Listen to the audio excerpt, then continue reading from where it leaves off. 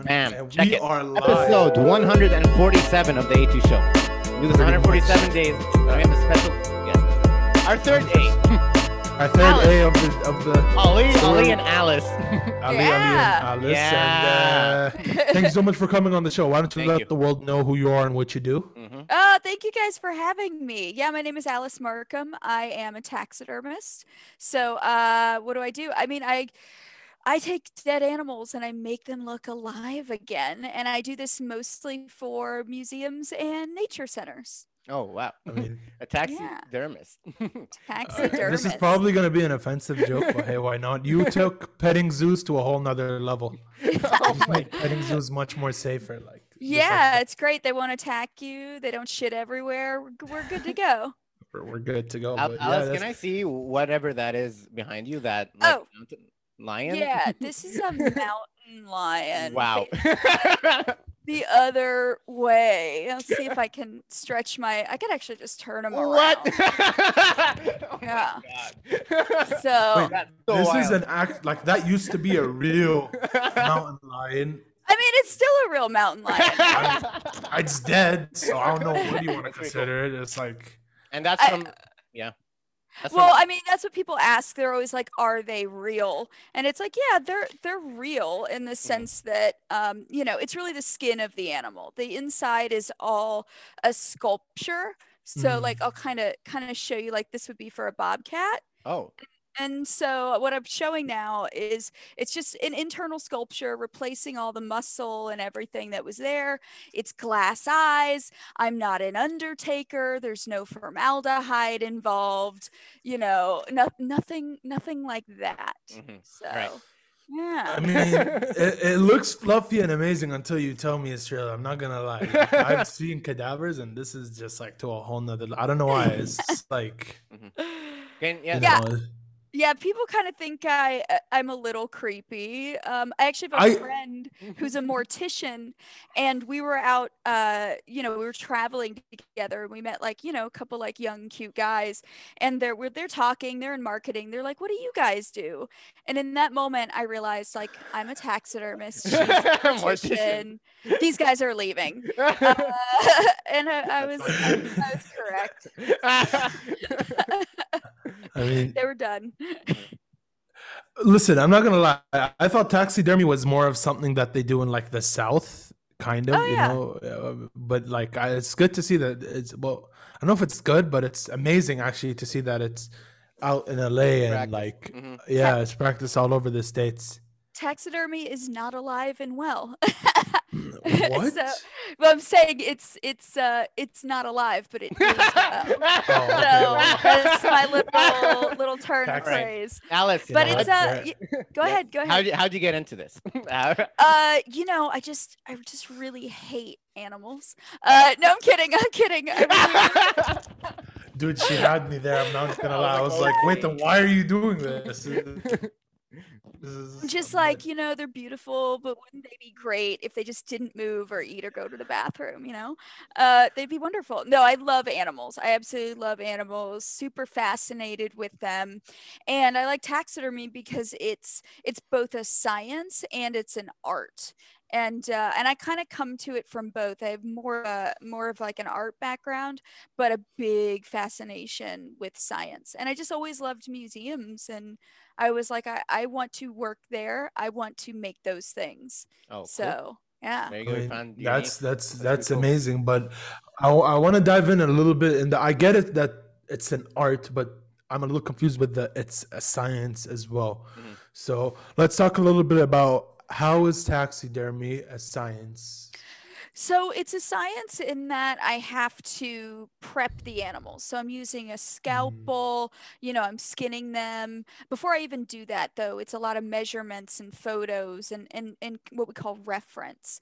And then, I kind of put on my science hat, and I have to go through and skin them and prepare the skin. And with mammals, you even have to use a bit of organic chemistry in that you're turning that raw skin into leather. It's a process called tanning. Tanning. And then putting them back together while I'm using my physical skills as an artist, I have to know what the behavior is of the animal in the pose that I'm putting it in. what's the anatomy of this, and things like the in a dark environment, maybe it's in a bright light or a headlight, or it's bright out. So it's all these different things where I'm talking, especially having been trained at the Natural History Museum.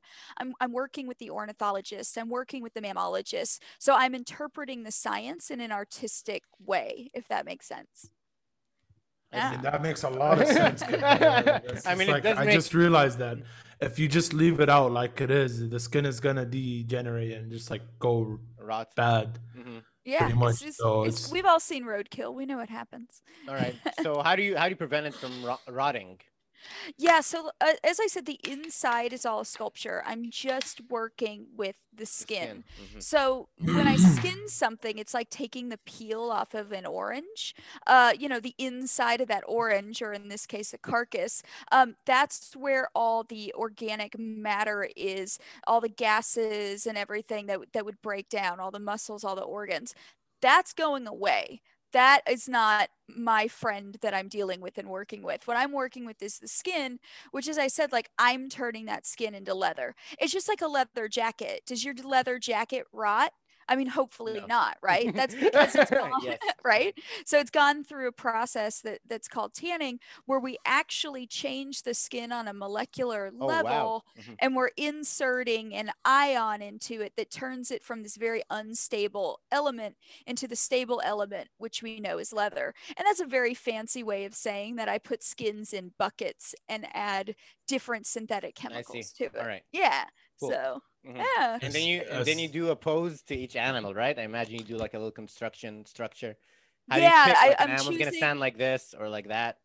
Yeah, I'm choosing the pose. So while that tanning is happening in those buckets, I'm actually creating this sculpture of the animal in the pose to the size of that animal. And that's the other thing. You could be the same height, weight as me, but we're gonna look different, right?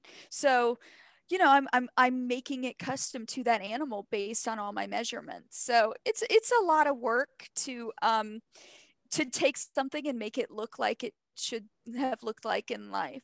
So it's kind of it's a challenge every time, and I love the challenge. I mean, it's amazing because it takes so much studying into the animal's natural behavior to just get that right pose. Because you're not gonna see a mountain lion basically sitting playing poker for no reason, right? It's gonna be in this pose doing something. So what happens when you like put the skin and you're skinning it? Does the fur stay attached, or do you have to like actually re-put in the fur? What's the process on that? The fur stays attached to the skin. And so same with feather. If I'm working on birds, that's all part of the skin when you take it apart. And again, it's like the peeling of that orange. If you covered the orange in fur, which would be weird, it would come off with the peel. So when I'm skinning something, I'm taking my scalpel and I'm putting it between the muscle and the skin, and it's kind of lifting off. It's like if you took off a hoodie, but that hoodie was made of skin. Wow, that's not something I want to imagine, but that's a good way of putting it, right? Good way of putting it. Mm-hmm. But what I meant was with the chemicals and all these synthetic stuff you're adding to does it not damage the fur, or does the fur, like, what happens there? It doesn't damage the fur. Basically, when I say chemicals, I'm initially putting it in formic acid. You can use any type of acid. I prefer formic. And you're putting it in a bucket with formic acid and salt, and the acid is actually like stretching the molecules. If you can imagine, like, let's go back to high school chemistry, and those little models of like the ball and the sticks. Imagine the sticks getting longer and the balls getting further apart. That's what the acid does. I see. And then the next kind of bucket it goes into, once that molecule is stretched out, again, it's got salt in it, water, and then you're adding, in my case, it's called lutan F. And what that is it creates a synthetic ion, which is a new little ball on that ball and stick model. And it's just 24 hours in that bucket, and it's magic. And all of a sudden it is leather. And the fur is on there still with the eyelash eyelashes and the nose, even the claws are part of that skin. It's part of the dermis, which is why I do taxidermy. Taxi meaning movement or arrangement.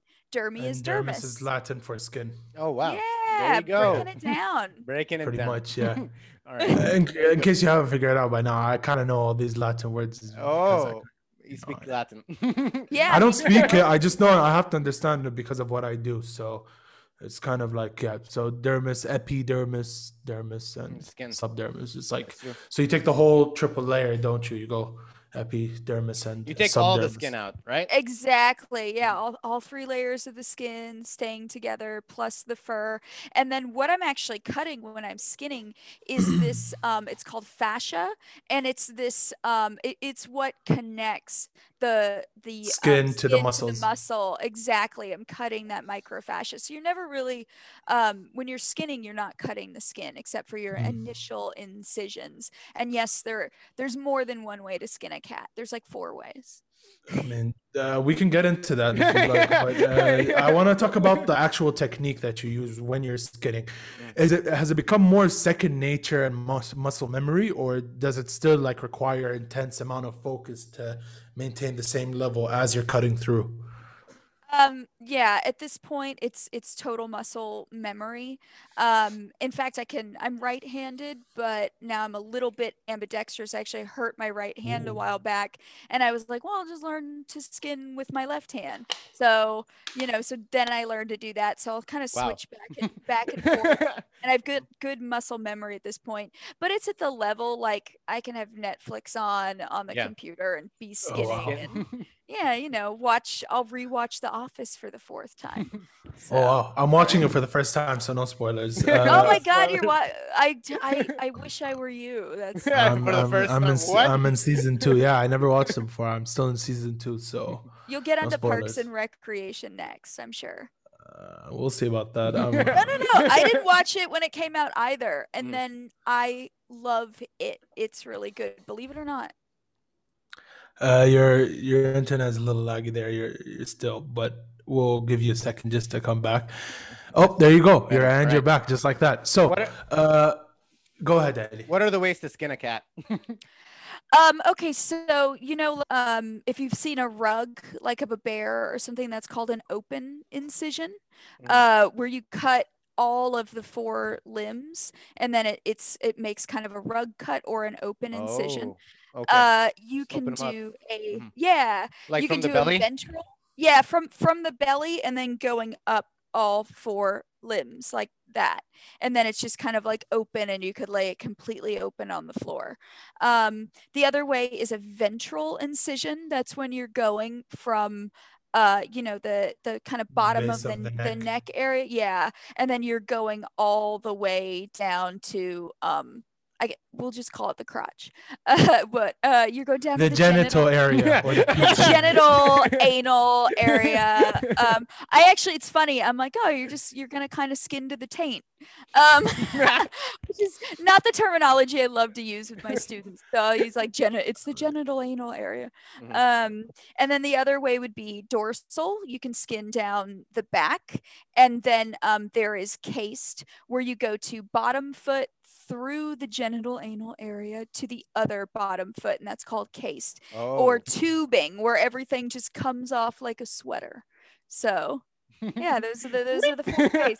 But you can skin something however you want. I just always try to think, where is this going? If it's going in a diorama and the display side or the show side is the left side, then I'll put my incision on the right side. I see. Yeah. So you know where it's going before you cut it, usually. Sometimes I do, sometimes I don't. If I'm just prepping things out to prep them out, because I have a lot of freezers, but storing whole frozen animals like a full-size zebra, it's just not an option for me. It's really not. Yeah. But here's what I want to know: where do you get your animals from? Are they like roadside kills, or are they like what happens? So the way I get my specimens, again, mostly I work for museums and nature centers. So there is a lot of, they have special permits to pick up roadkill. There is for birds, a lot of window strikes, unfortunately. Also, some things are just found dead. Another way is when animals are injured, they go to a rehab center. They don't always make it. So that's another way. And then for my classes as well, there is depredation abatement, which is different types of pest control. So I teach birds 101, which is European starlings, and they're non-native, they're invasive, they're nest destroyers, and they eat. Oh, wow. Yeah, they're pretty much horrible. In Los Angeles? All over. They're the most numerous birds in North America. They're not even from here. And they're really bad for the environment. So I've got friends who are in pest control who actually go out and kill them, and they would rot otherwise, but I use them for education. So, oh, it's like a little practice for bird taxidermying. Yeah. So normally I do like workshops and classes. I was teaching at Occidental College. I was actually teaching a taxidermy class last spring semester on behalf of the biology department there. But yeah, and I use European starlings for all kinds of teaching. Cool. I see. That's amazing. That's like cool. European starlings. Stay away from here. So what's your favorite animal to do? And I'm guessing it's cats, or am I wrong? No, not cats at all. I love doing birds. I'm known for my small birds. I'm known for being one of the few people who do hummingbirds.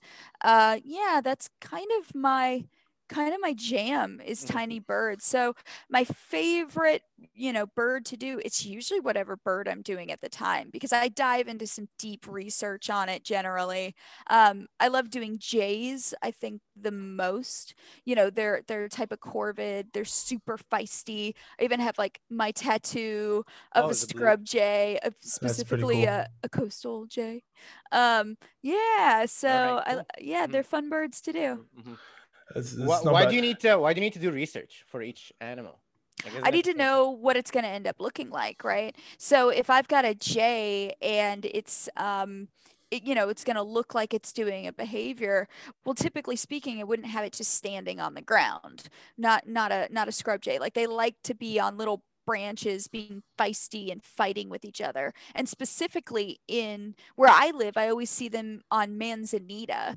So I'm like, oh, I'll just grab some manzanita, put it on there, and have it look like it's squawking like an asshole. And that's what a jay does.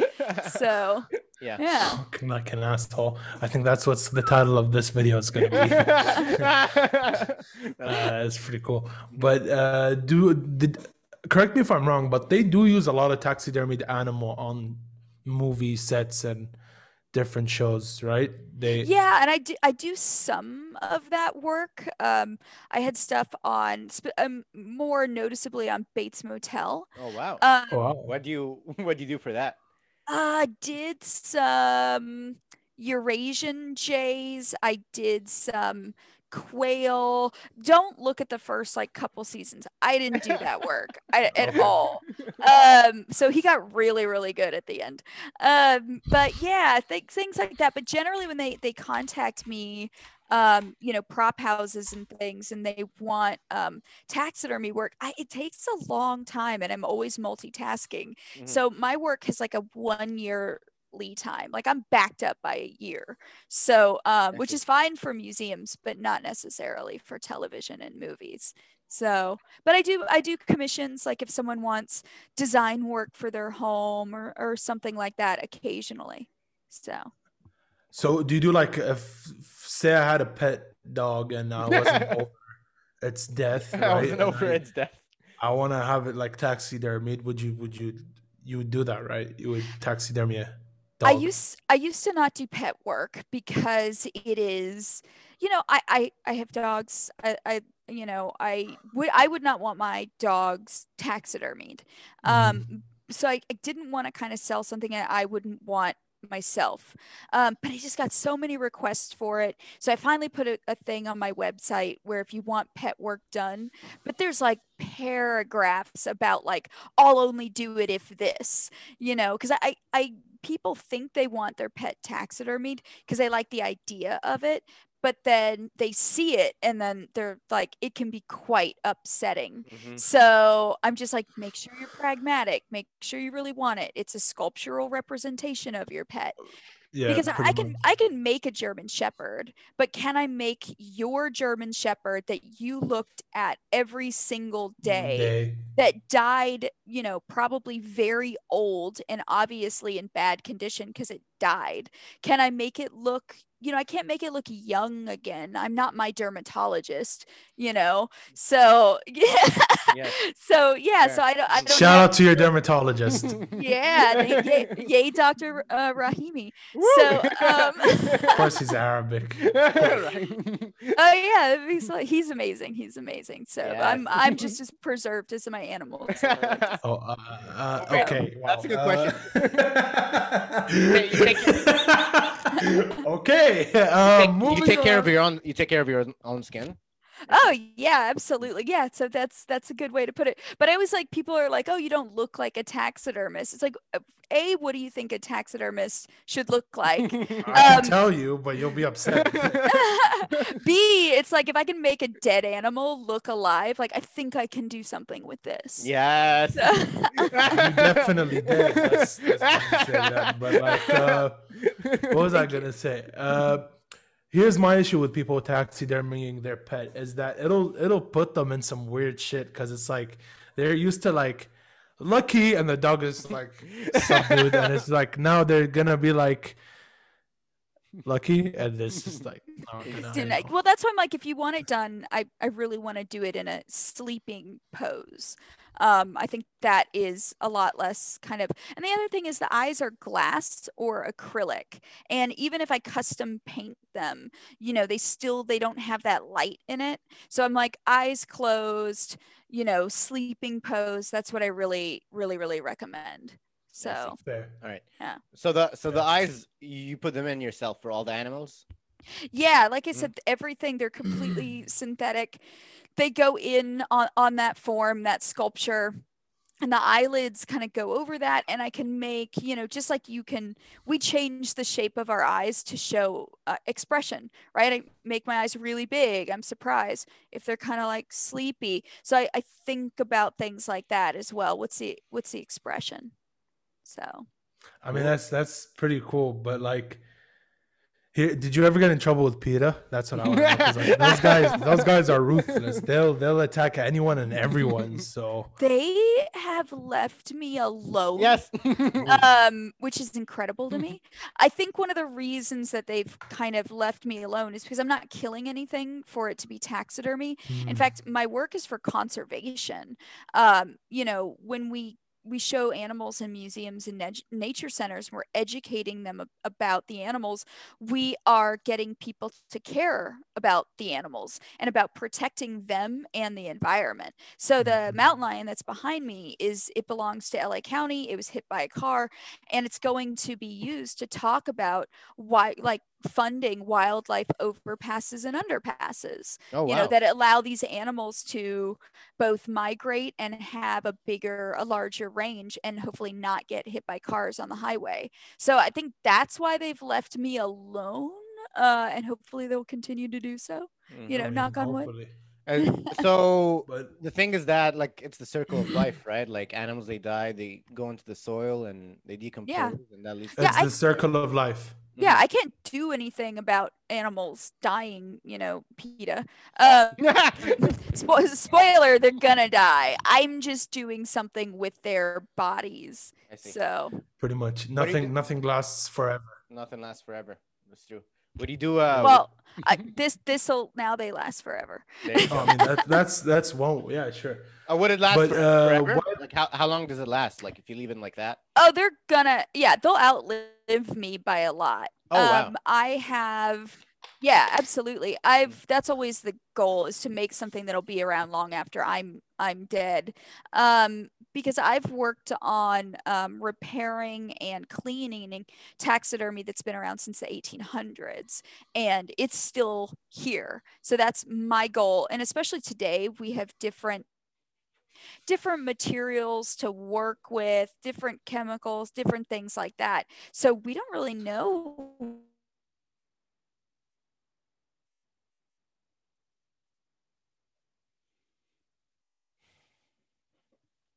Until then, oh, I'm already the most famous taxidermist out there, so don't worry. Yeah. You know what? Girls got sass. I'll give you that. Well, that's not. It's pretty. It's a niche field, so it's not saying a lot. So, so it'll live for a long time. Fair, I guess. Longer than you.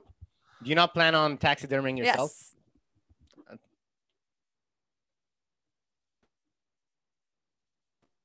Yes. You will? Perfect. You know what? I like the answer. Because so you want them to use your body as a cadaver. I mean, they can do whatever they want with it. I'm not around anymore, so I don't. I mean, I actually have people that will occasionally write to me, via social media or whatever, and they're like, "How would you like for somebody to, cut up your body after you're dead?" And I was like, "Oh, actually, I'm doing that, so I'm good." Yeah.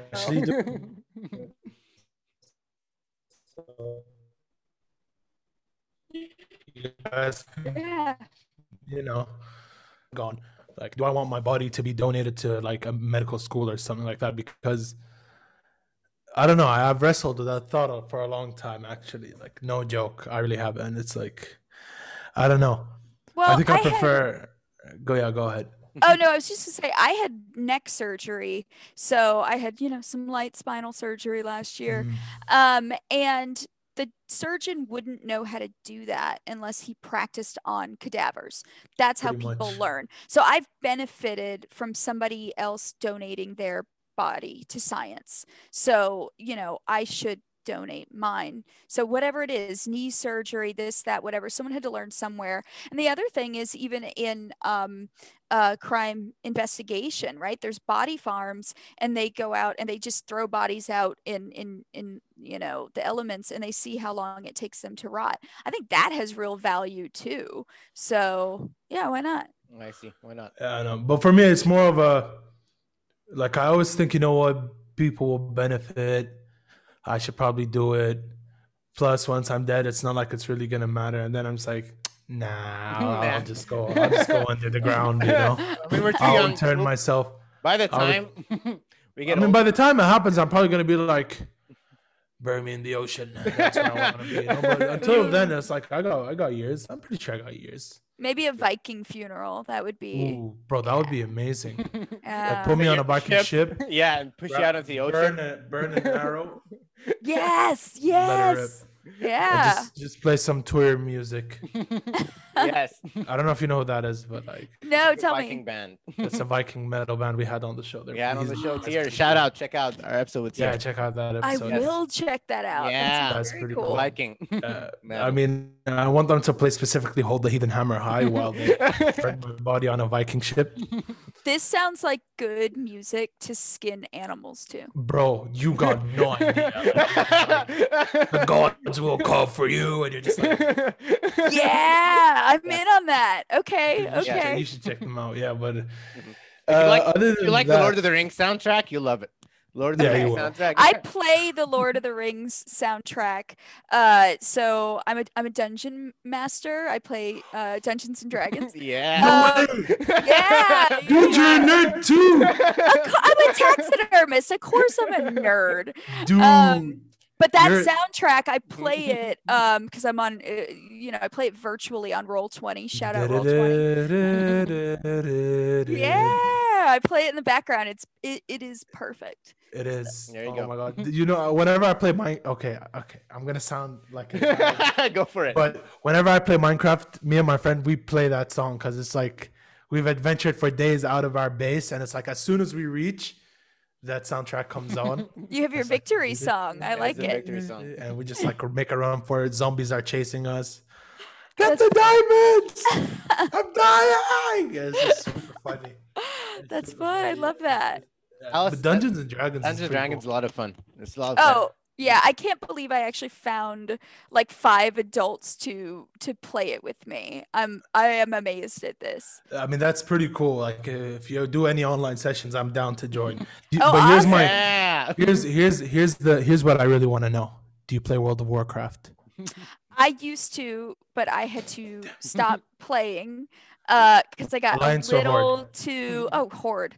Oh, let's go. Every time I ask people that come on the show whether they're Alliance and Horde, everyone says Horde, and I am proud of the people we get. Yeah, well, there you go. You've got a good group. You know, you're choosing the right. Yes, pretty much. Yeah. Like soon enough, I'll run on an Alliance person. I'll just be like, "So are you an asshole?"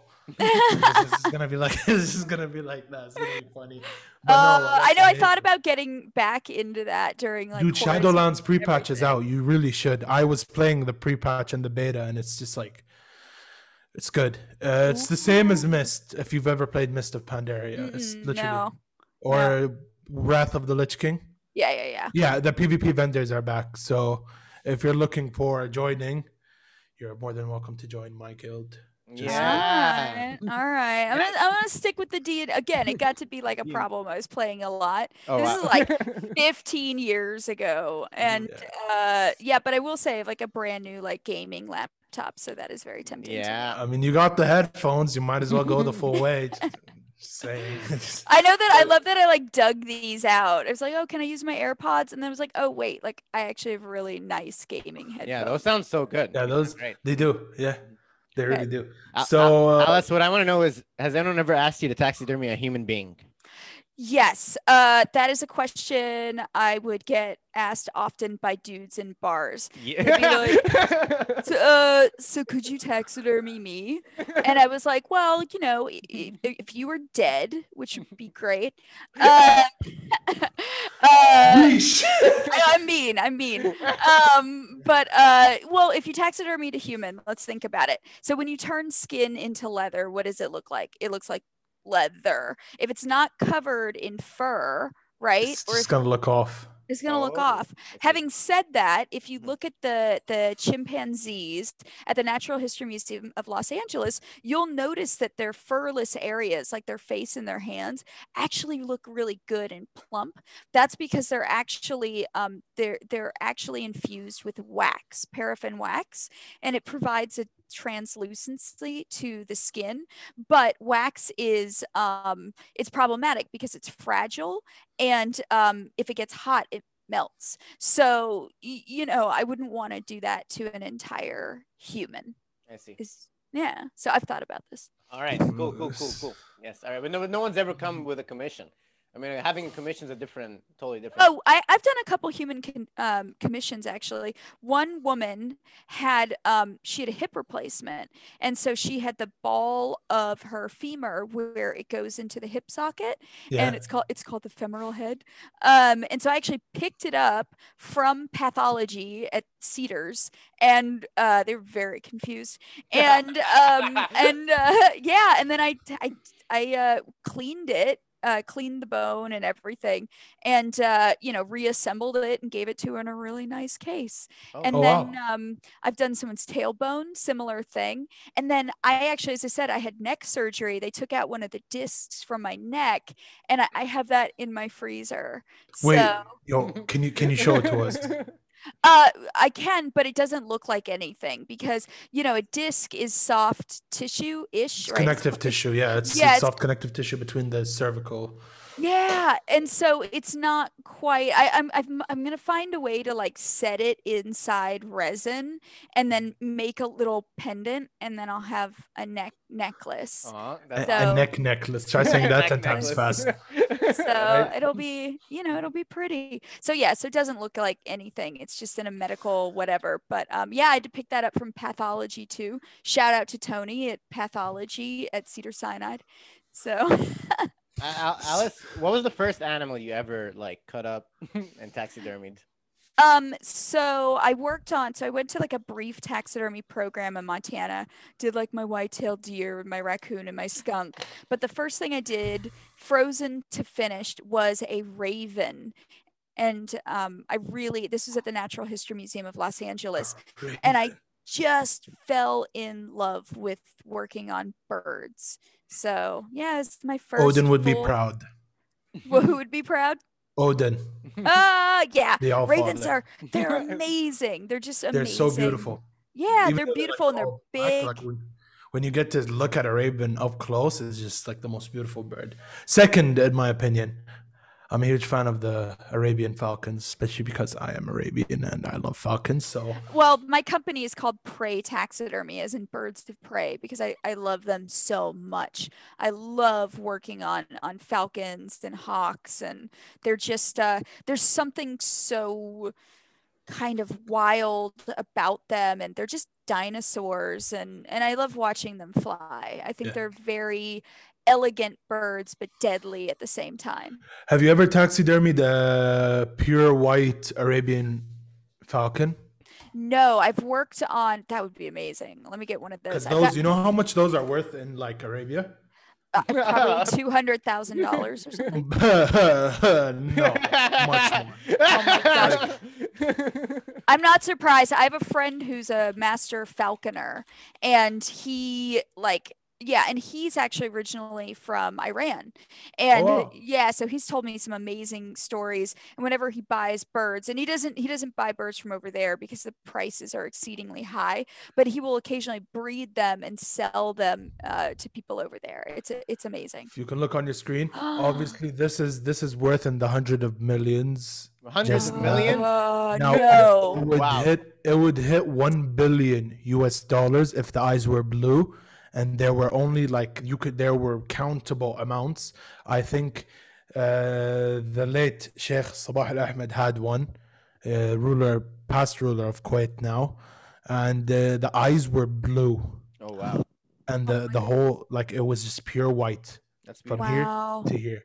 I wonder what they do with them after they die. I mean, I would love to work on these for them. And if I had one, I would definitely taxidermy them. Yeah, absolutely.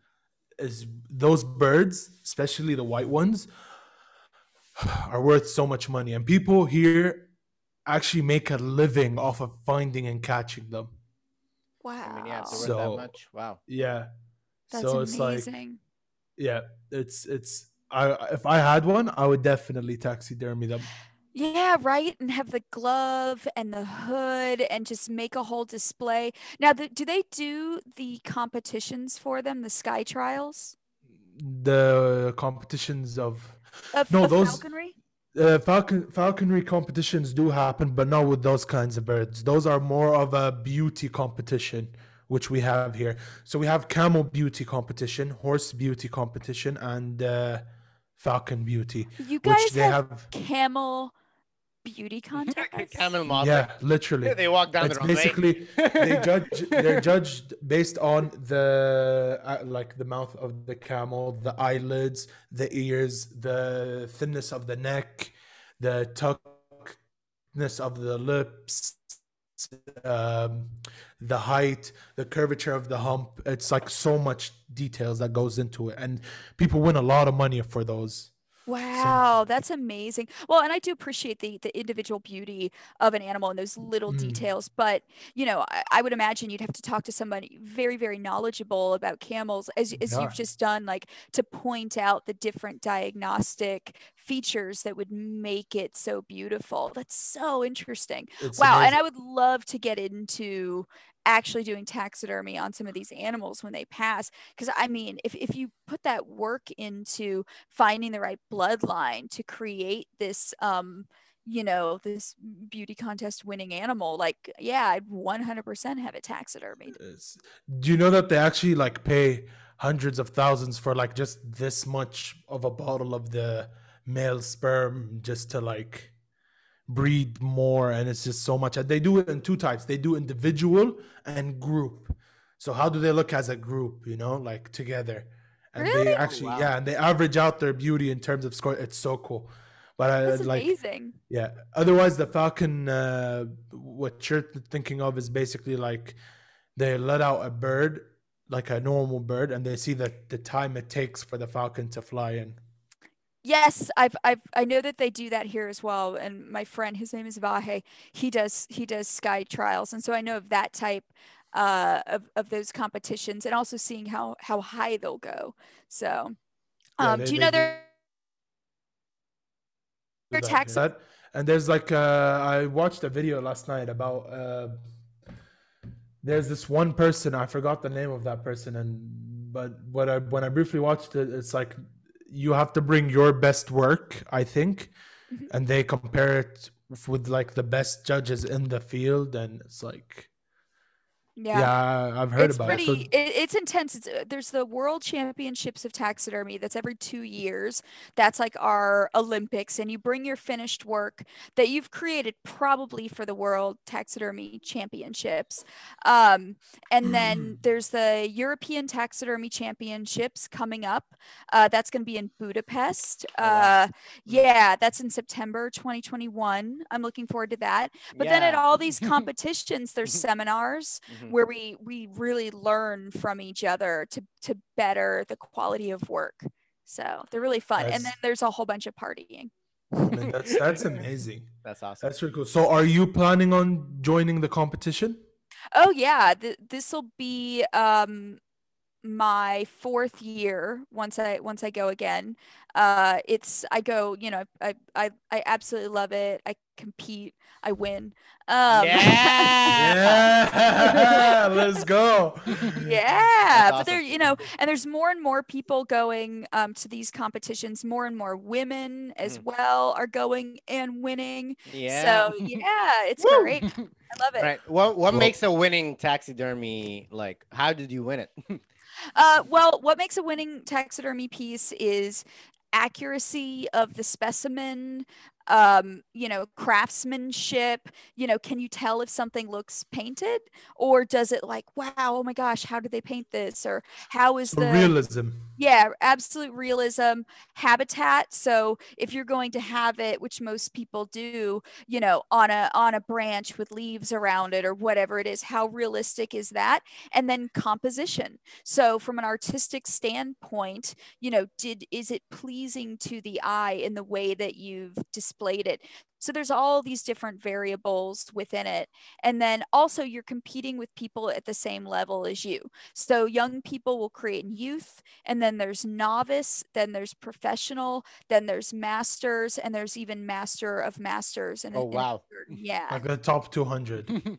Yeah, well, those are people who have won what's called a world title, can compete in Masters of Masters. So are you like a master, or are you a master of masters? Master of Masters. Wow. There you go. So, wow. So you're like, okay. Yeah. You know what? I mean, I'm pretty much a baller. Yeah. Just like the two Ollies here. Yeah, I guess A3, so. A3, welcome. Yes. Yeah, so we have actually hit our timestamp here, and we are, you know, we got to wrap up now. But this is fun. That was a lot this of fun. is fun. Yeah. Thank you guys for having me. No, thank you for giving us like an hour of your time. It's really fun to talk to you about taxidermy and all other nerd related stuff. So, what are you doing here? When I know, what are you doing next? Like, what's the next for Alice Martin? Well, I am currently teaching some virtual classes through Atlas Obscura. So virtual taxidermy classes. On Saturday, I'll be doing like a baby chick from start to finish, because that's something I feel that people could end up doing at home. But I'm also working on a American white pelican, which is a very large bird, working on a peacock. I get a whole bunch of small birds to do for the Audubon Society of Sea and Sage. So I'm always multitasking. Every single day is different. Oh, and an island fox I'm doing for the Naval Seabee Museum. They're these little tiny miniature foxes that are really cute. It'd be really cool if there was like an actual display we can go through. Well, you can go to the Natural History Museum. You can go to the LA, the Santa Barbara Museum. I have a piece touring Europe with the Getty. Like, my work is various places all over. Are the museums open now? So Santa Barbara Natural History Museum is opening back up by appointment.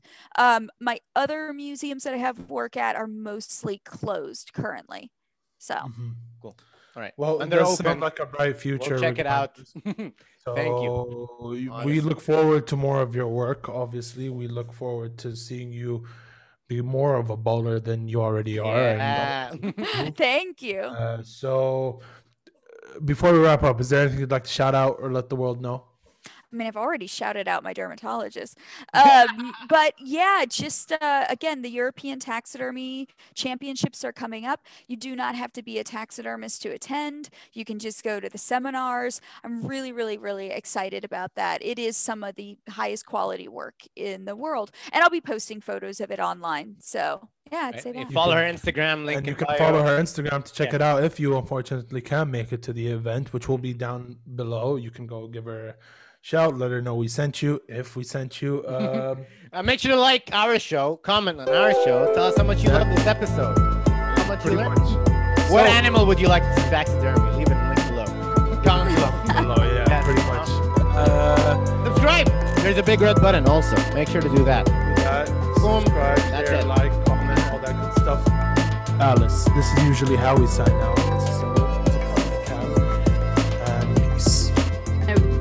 Oscars and then say, okay, I've been through 1, 2, 3, 4, and I reached this point and I won.